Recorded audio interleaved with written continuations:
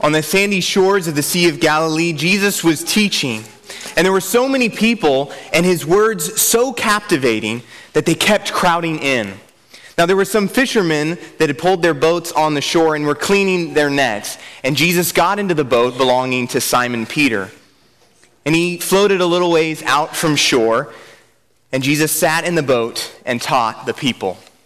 When Jesus had finished preaching, he said to Simon Peter, let's go out into the deep water and let down your nets.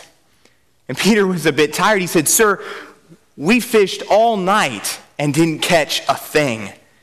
But because you have asked us to, we'll let down the nets again." And so they let down the nets and caught an unbelievable amount of fish. Can you hear it? Shh. As 1,000 fins of those fish are being pulled into the boat and they're slapping the water. Peter and Andrew begin hollering at James and John. They say, "Hey, hey!" And James and John are on the shore and they're just kind of dumbfounded. They're wondering what's going on. There's no fish in this sea. We made sure of that last night. Maybe they're sinking. And so they begin rowing out and they're rowing fast, and then came the sound, the miraculous sound of 1,000 fins. They came alongside the boat and began to fill both of them to the point where the boats were beginning to sink and they needed to start letting fish go because the nets were going to break. So when Peter had a chance to finally catch his breath and realize what had just happened, the most unbelievable and amazing catch of his life, he turned to Jesus and dropped to his knees and cried, "Go away from me, Lord, for I'm a sinful man." Everyone was drop-dead shocked and knew that Jesus was the source of this miraculous and supernatural catch. And Jesus said to Peter, "Don't be afraid. From now on, you will fish for people." And when they pulled their boats on shore, they left everything and followed him. Who are you following?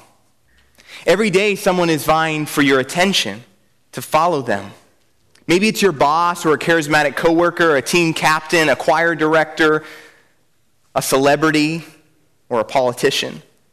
These people want you to follow them when it comes to the fashion that you subscribe to, how you vote, the music you listen to, the books you read, the YouTube channels you subscribe to, or the podcasts you consume. Whether it's food choices, diet programs, makeups, cars you drive, or any number of technologies that are meant to make your life easier, they want you to subscribe to these. On Instagram, for instance, I have 219 followers, and I would like to say that most of them I know personally.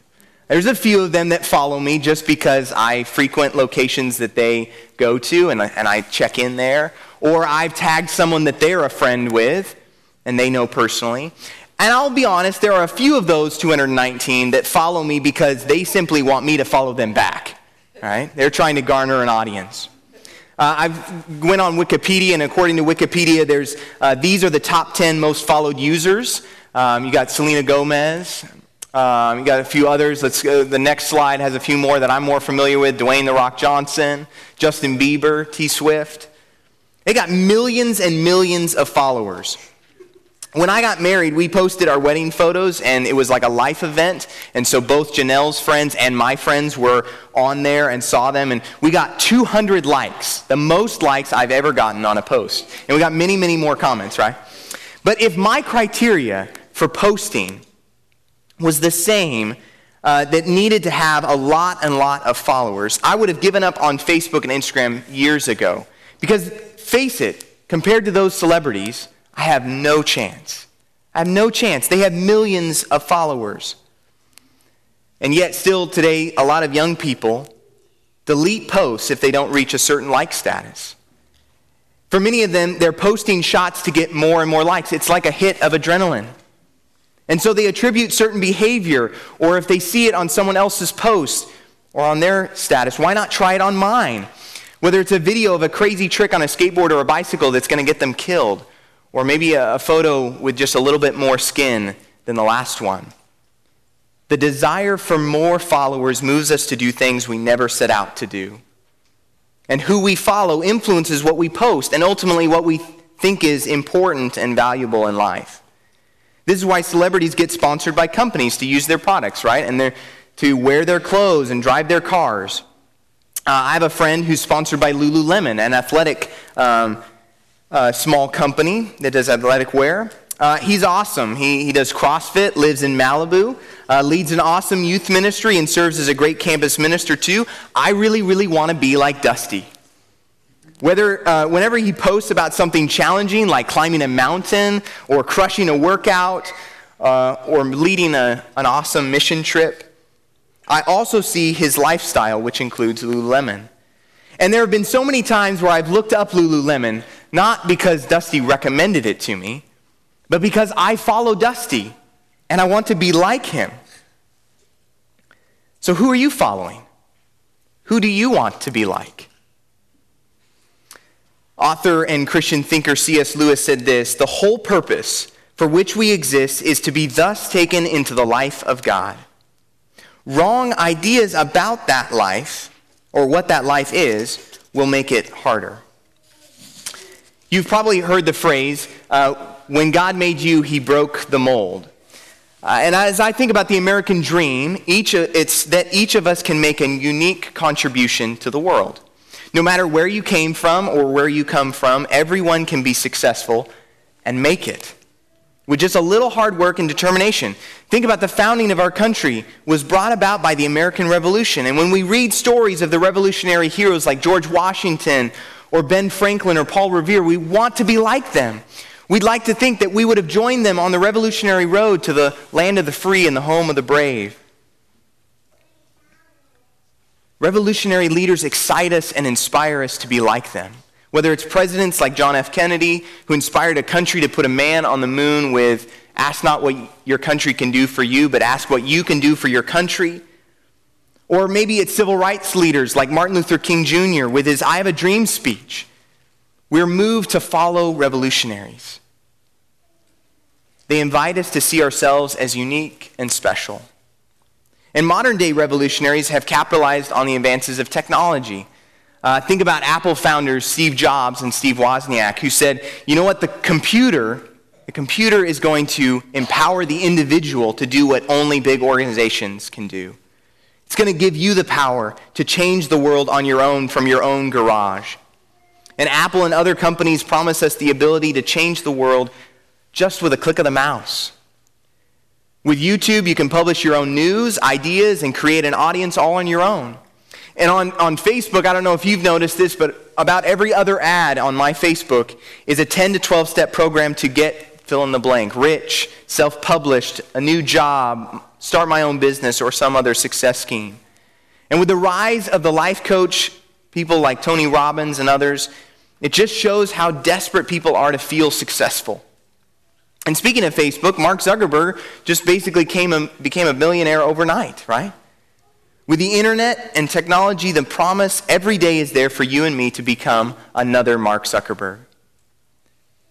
But it doesn't happen that often, does it? Speaker and leadership expert Simon Sinek says this: people don't buy what you do, they buy why you do it.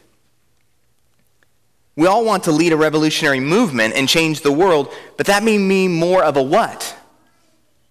And the reason so many of us end up feeling burnt out and discouraged, disappointed that our efforts to revolutionize the world are failing is, I think, because we're so focused on the what and not on the why. Do we by chance have the wrong idea about this life God created us for? Brian started this series, Created to Create, with this statement that we're created to create, not consume. It's hard to enter into this creative life God has called us to when we have the wrong ideas about what that creative life looks like. So I've got a video from a leadership expert, Derek Sivers, from a TED Talk he did. So let's check this out. If you've learned a lot about leadership and making a movement, then let's watch a movement happen start to finish in under 3 minutes and dissect some lessons. First, of course, a leader needs the guts to stand alone and look ridiculous. But what he's doing is so simple, it's almost instructional. This is key. You must be easy to follow. Now here comes the first follower with a crucial role. He publicly shows everyone else how to follow. Notice how the leader embraces him as an equal. So it's not about the leader anymore. It's it's about them, plural. Notice how he's calling to his friends to join in. See, it takes guts to be a first follower. You stand out and you brave ridicule yourself. Being a first follower is an underappreciated form of leadership. The first follower transforms a lone nut into a leader. If the leader is the flint, the first follower is the spark that really makes the fire. Now here's the second follower. This is a turning point. It's proof the first has done well. Now it's not a lone nut and it's not two nuts. 3 is a crowd and a crowd is news. A movement must be public. Make sure outsiders see more than just the leader. Everyone needs to see the followers because new followers emulate followers, not the leader. Now here come 2 more people, then 3 more immediately. Now we've got momentum. This is the tipping point, and now we have a movement. As more people jump in, it's no longer risky. If they were on the fence before, there's no reason not to join in now. They won't stand out, they won't be ridiculed, and they will be part of the in crowd if they hurry. And over the next minute, you'll see the rest who prefer to stay part of the crowd, because eventually they'd be ridiculed for not joining. And ladies and gentlemen, that is how a movement is made. So let's recap what we've learned. If you are a version of the shirtless dancing guy, all alone, remember the importance of nurturing your first few followers as equals, making everything clearly about the movement, not you. Be public, be easy to follow. But the biggest lesson here, did you catch it? Leadership is overglorified. Yes, it started with the shirtless guy, and he'll get all the credit, but you saw what really happened. It was the first follower that transformed a lone nut into a leader. There's no movement without the first follower. See, we're told that we all need to be leaders, but that would be really ineffective. The best way to make a movement, if you really care, is to courageously follow and show others how to follow. When you find a lone nut doing something great, have the guts to be the first person to stand up and join in.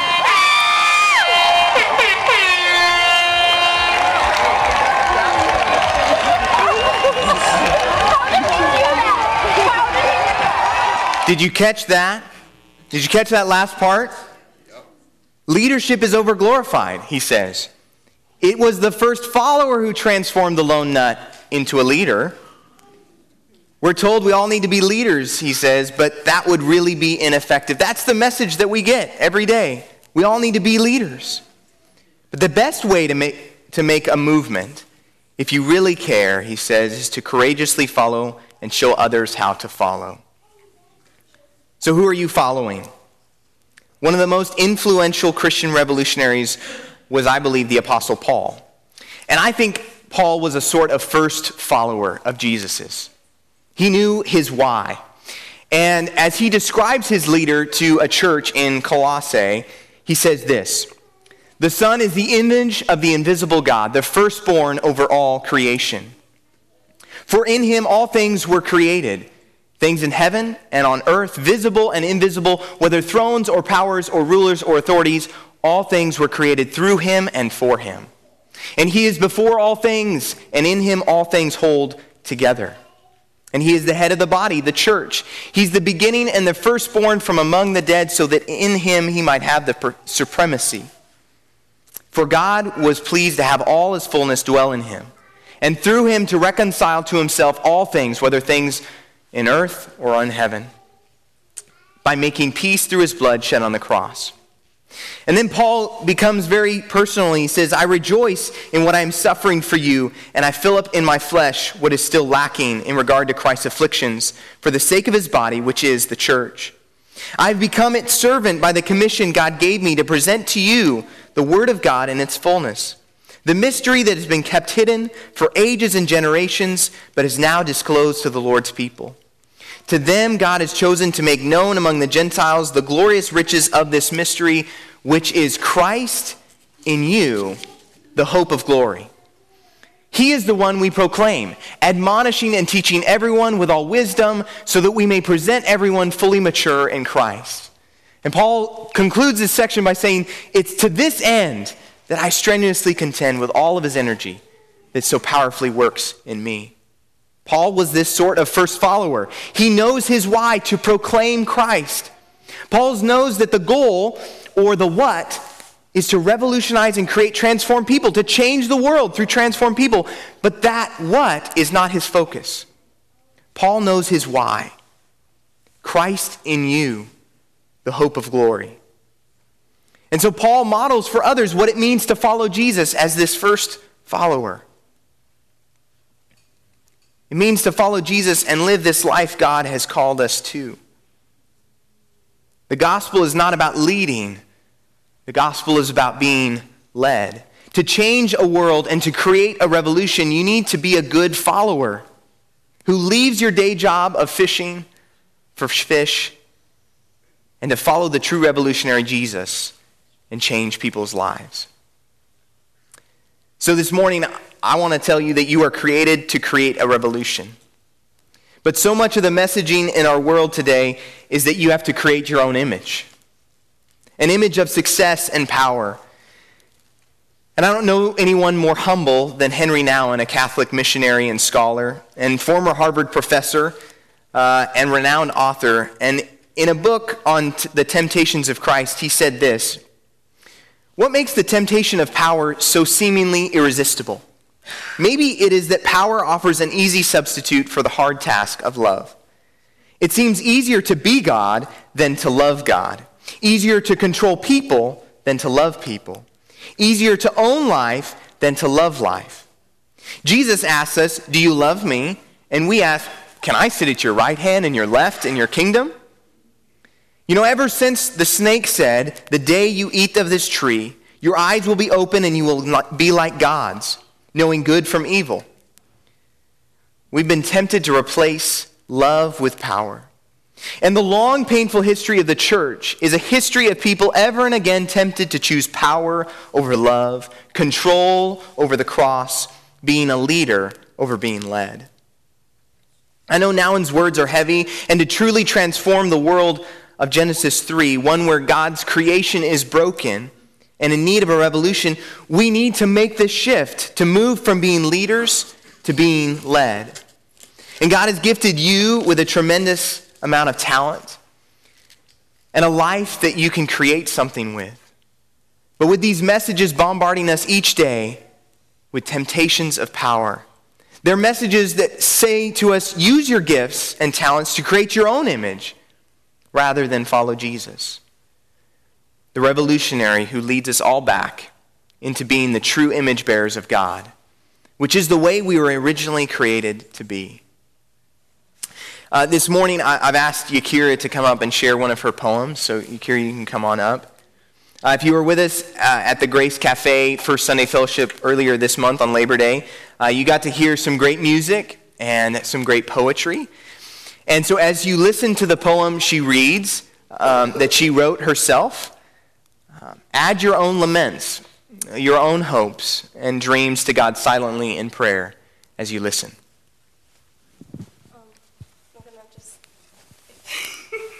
If this is on, okay. Oh!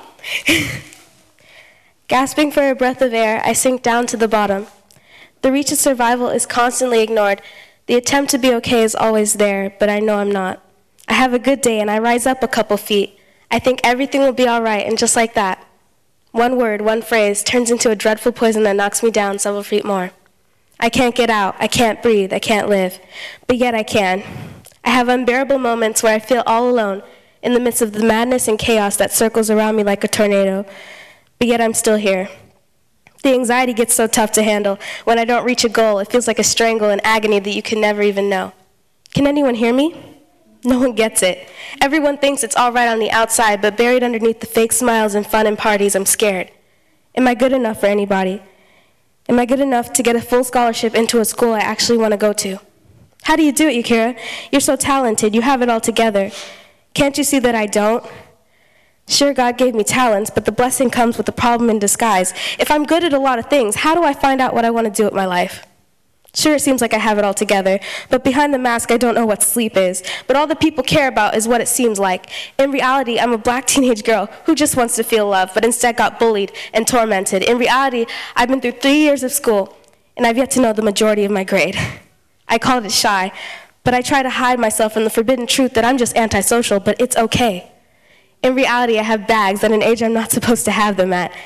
There were nights when I feel alone. There still are. Times when people judge me so hard that I can feel the piercing of the stares I receive every time I walk by. Yeah, you don't think people like me notice. We do.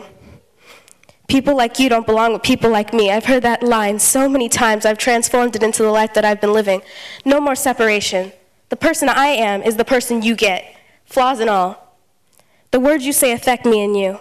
I know it doesn't seem like it at times. Even if the gossip may be true, nobody wants to feel like they are left behind. Jesus died for all of us upon that cross, even that girl who might be on the wrong track. No matter if we are found or lost, we as Christians should have each other's back.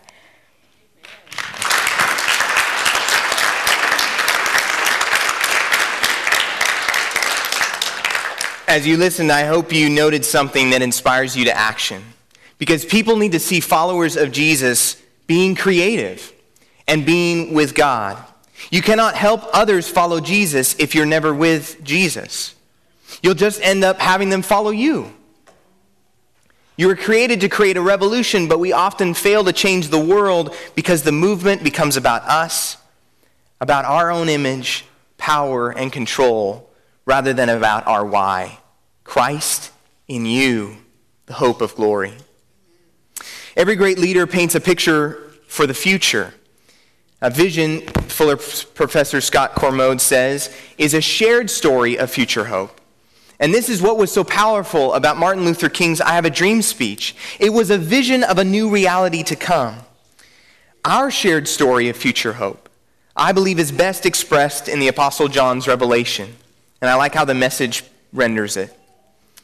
He says, I have saw heaven and earth new created, gone the first heaven and gone the first earth, gone the sea. I saw holy Jerusalem, new created, descending resplendent out of heaven, as ready for God as a bride for her husband. And I heard a voice thunder from the throne, look, look, God has moved into the neighborhood, making his home with men and women. They're his people, and he's their God. He'll wipe every tear from their eyes. Death is gone for good. Tears gone. Crying gone. Pain gone. All the first order of things gone. I loved how Henry Nouwen and others reflected on this passage when they said, this vision makes us share one another's burdens, carry our crosses together, and unite for a better world. In the new city, God will live among us. But each time 2 or 3 gather in the name of Jesus, he's already in our midst. In the new city, all tears will be wiped away. But each time people eat bread and drink wine in his memory, smiles appear on strained faces. In the new city, the whole creation will be made new. But each time prison walls are broken down, poverty is dispelled, and wounds are carefully attended to, the old is not just old anymore, and pain is not just pain any longer. Although we are still waiting in expectation, the first signs of the new earth and the new heaven, which have been promised to us and for which we hope, are already visible in the community of faith, where the compassionate God is revealed to us. This is the foundation of our faith, the basis of our hope, and the source of our love. So brothers and sisters, this morning, you and I are created to create a revolution. Not by our own power, not because we are successful or because we're great leaders or because of our own success, but because we show others how to follow Jesus. We stand up first and join in. Join in the crazy dance of life, the creative dance he's called us to. Our why leads to prison walls being broken down, poverty dispelled, wounds attended to, smiles on strained and stressed out faces, because Christ is in us. We love rather than control because we are being led rather than leading. We are following Jesus, the image of God. And I would say that this is a movement worth leaving everything for. I invite you to stand as I pray. Creator God, you made us in your image to be creative and to live creative lives. That we want to create a revolution. We want to change the world. And we know that we can do that not because we're the revolutionary, but because Jesus changed everything. We can do that because Jesus is in us, the hope of glory, this mystery that we don't fully understand and yet is made real every day as we live our lives, empowered through your Spirit. So God, we say with the saints throughout the ages, glory be to the Father, and to the Son, and to the Holy Spirit, as it was in the beginning, is now, and ever shall be, world without end. Amen. May the love of God and the grace of the Lord Jesus and the friendship of the Holy Spirit be with you all. Let's sing together.